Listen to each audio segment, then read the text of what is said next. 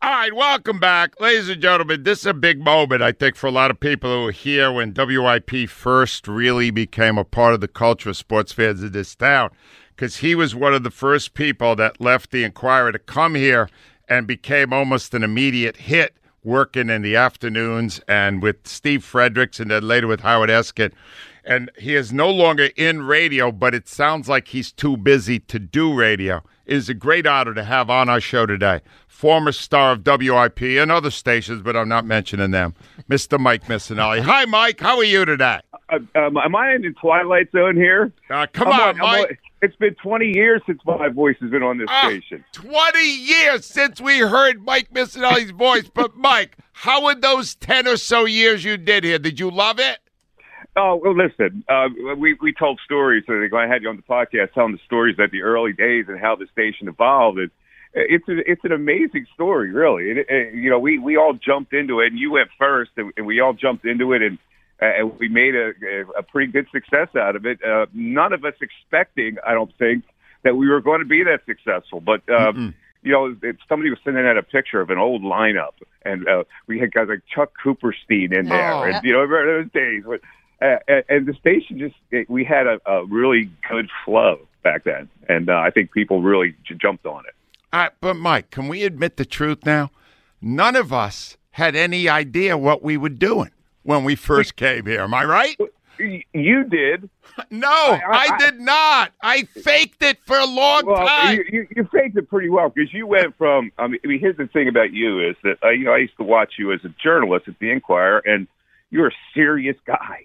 It's just a serious, get the story type of guy. And then you clicked the switch and became a personality within a day and went to radio. And it's just like this whole different Angelo came out. And you learned right away what you needed to do. You showed a personality, and you created a kind of a blueprint on how to do it. And then we all followed it. All right, but, Mike, here's the real truth. You had a way back fallback than I did because you had the writing, which you were great at, and you had a law degree. You were a lawyer. You could have done that. Was this more fun than that other stuff? Is that why you liked it? I took a shot at it. I really did. The Inquirer, I stayed. I got the law degree when I was still working at the Inquirer, and I was ready to leave the Inquirer. They offered me the college basketball beat. The first assignment was in Hawaii. Oh. And so I go, I'm going to cover the Maui Classic. So I was serious. I would put it on hold for a year, and then I really started to like it because, listen, newspapers back then had a budget, and we were flying all around to do stories, and it didn't feel like work. And all these guys I went to law school with were miserable. And then it came to the end where it started to get old because a bad editor came in, if you remember. Oh, he killed it. Yeah, so we were doing these little hits on WIP, and they were always frowning on it. The Inquirer fought us because they were the ivory tower, and they looked at sports radio like it was so beneath them. So we always got that, and it just got to the point where newspapers kind of got old, and what you jumped. We all noticed it, and then out of the blue, I guess that's going to left to go somewhere, and out of the blue, they offered me the evening drive spot with Steve Fredericks. I had been doing weekends with Stan Hochman, not thinking it would ever turn into a full-time job, and just out of the blue, they did, and they were paying more money in the Inquirer. So, yeah, that's all it was, Mike. That's all. I came here for $20,000 more. That's all it was. Yes, but it was $20,000 more was significant to us. We were slaving as a newspaper guy making $50,000 or whatever it was at the time. And I said, what do I have to lose? He offered me a 1-year contract to work with Steve Fredericks to do evening drive. I said, if it doesn't work out, I can practice law or whatever I was going to do. And I took a shot, and it worked. All right, but people should know, Steve Fredericks was one of the true building blocks. He was one of the first that ever did it. He and Howard were the first two. What was that like, Mike, to go in there? You're in drive time with very little experience working with an icon. What was it like working with Steve? That's a really good question because I didn't know how it was going to work. Steve obviously had 9 lives, right? And this was kind of like the 9th life that he was on. And at first, he was the bombastic Steve he was used to being that guy. And then I think he realized that I was the wise ass and that he would be better off playing to me. And he figured that out right away because he was a radio pro. And then from that point on, he like became the back guy. He was the straight man to me, and I think that's what worked about it because he allowed me to mess with him a lot without getting angry. Michael, he knew. No, he knew. Rhea. He knew entertainment. Rhea was one of your producer, producers, yeah. right, Mike? Yes, Rhea was one of the first producers we ever had. And Joe Wachter, he was one. Right.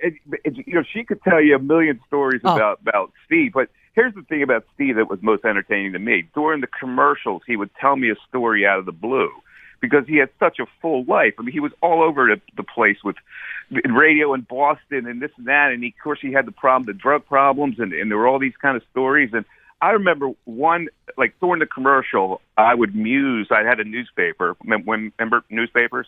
I used to look at stories in the newspaper, and I saw this story about Fred Grandy, who was gopher on the Love Boat. Yeah, I know him. Yeah. What about him? So he was running for governor of Iowa or senator of Iowa, something like that. Look at this. Gopher is running for political office. Steve blurts out, "Yeah, I used to do drugs with that guy." What? No way! I go, what? he goes, yeah, we were all members of an acting troupe in Boston, and we used to go out in this boat in the Boston Harbor, and he'd be dropping acid, and by the end of the day, his face would be by the propeller. Oh my God, he was. I go, and these were stories that would come out like almost every commercial in his life, and then he adds this. He goes, "Yeah, that's the one I was dating, Jane Curtin." Oh, he dated Jane Curtin from Saturday Night Live. Exactly. And these stories would blow me away. And he would tell them like naturally, and he was. I miss him a lot, man. He was great. All right, so I can't ignore this part of your WIP history. After you and Steve were broken up for whatever reason, you ended up with Howard Eskin, the other icon building block of sports talk in Philadelphia. First of all, were you in favor of that when they told you? Well, no, because they had Steve and I were a team. Yeah. So Eskin came back to radio from doing TV, and they thought that putting us together would be a good show, but they kind of like threw Steve out the door, and they gave him like night hours or whatever. So I wasn't in favor of it, and I didn't think it would work, but because we were just, we were like, to me, our chemistry wasn't good. Like Howard is what he is, but what he isn't is a team guy. So to do a show with a guy like that was really difficult when he wouldn't play along as a team. You know how that works. You guys have the ultimate team. Well, it is much harder that way. He is. I have said that publicly, and he's gotten angry about it because he has. I will say this, Mike. He has become more one now than he ever was in those early years.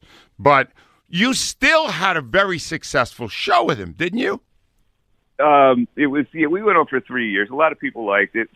Some people didn't. I literally wanted to kill him every day. Really? Mike, do you know what we found amusing, those of us who were producers? You guys sitting in the parking lot in your cars and seeing which one was going to come into the studio first. No, that isn't true. He would never come into the studio first. No, that was true.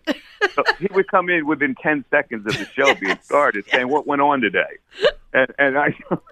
So, it was stressful for me because I'm an A-type personality, wants to do the right thing, and he's an A-type of personality, and we clashed. All right, Mike, the big thing is people know you left. There was an altercation with the producer, et cetera, et cetera.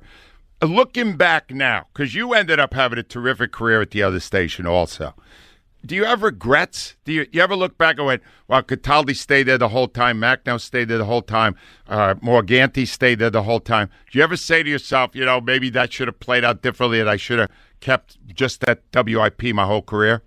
Yeah. Like the first time I left was because of I took the WMMR morning show job with That's right. Joe and Conklin. I thought that was like a different avenue to go down. I was kind of excited to go into a different channel of radio, and then second time came back. The altercation I regret. I mean, I wish I would have I wish I would have been a little calmer in that particular situation. But I have two strikes against me. I'm Sicilian and I'm a Scorpio, and that's bad DNA, and it mixes.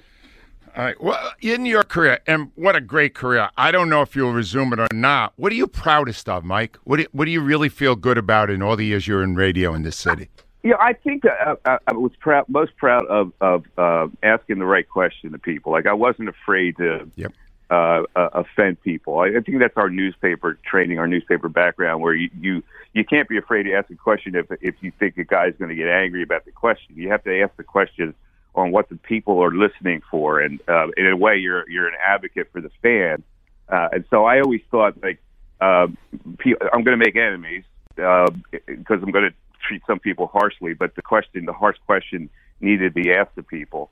And so I think, like, the honesty that comes forth out of that, in the long run, I think people appreciate more than the pandering to people. You were fantastic at that, Mike.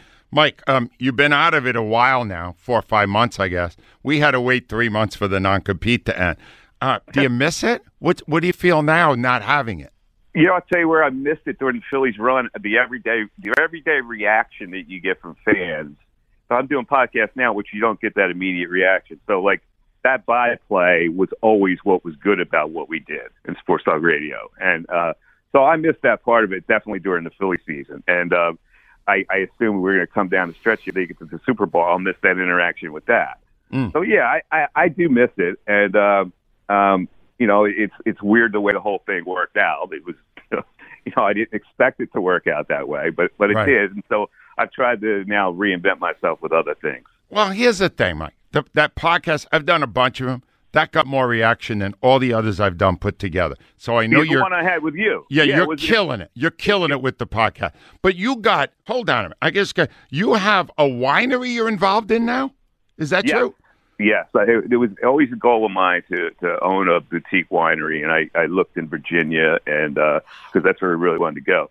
And then this winery in Cape May Courthouse, New Jersey, named Tally Vineyards. I was looking at that one. It was for sale a few years ago, and I just couldn't get it together at that particular time. So another guy bought it. And out of the blue, I emailed him, and I said, listen, I was looking at this winery. I'd really like to be involved. If you're interested in taking on a partner, I would love to be involved. And he did some research on me, and then he knew that I kind of had a name in this area. So he thought it would be a good partnership. So, yeah, that's what I'm doing. Wait a minute. I'm not done. You have a children's book out? Yes, I have a children's book out. I have a book signing this Saturday. Where's that? It's at the Chamonix Mall at Barnes & Noble from 2 to 4. It's called The Adventures of Shima the Shiba. I have a Shiba Inu dog. Yeah. And raising that dog was a nightmare.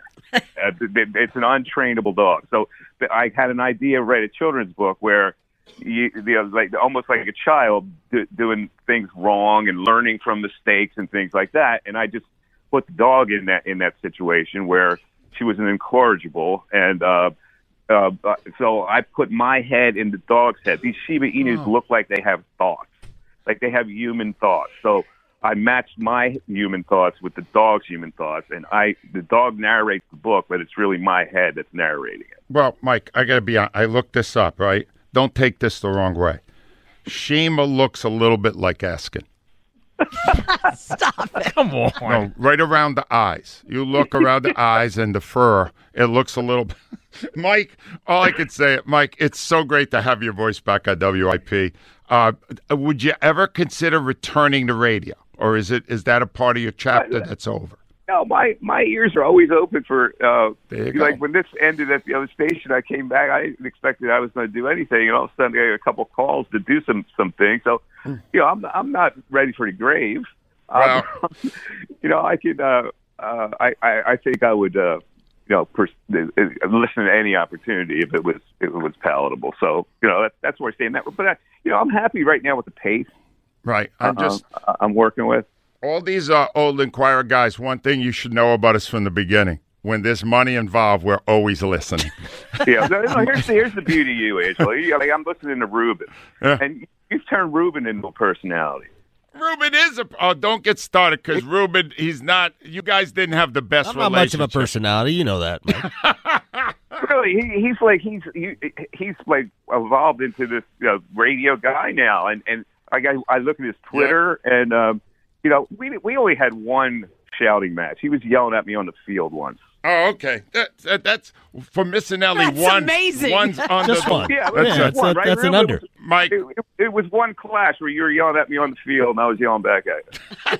Mike, we love you. We love hearing you on WIP again. Thank you so much for doing this today. It's been fun having these conversations with you. And I don't have to wish you success. I know you'll have it, whatever you do. Thank you, Mike. Angelo, it's been a delight to be back on WIP. I really appreciate it. Thanks for doing my podcast. The reaction that we got on that podcast is just pretty amazing. So people wanted to hear the other side of Angelo as well. Well, Mike, thank you. I hope we'll talk again soon.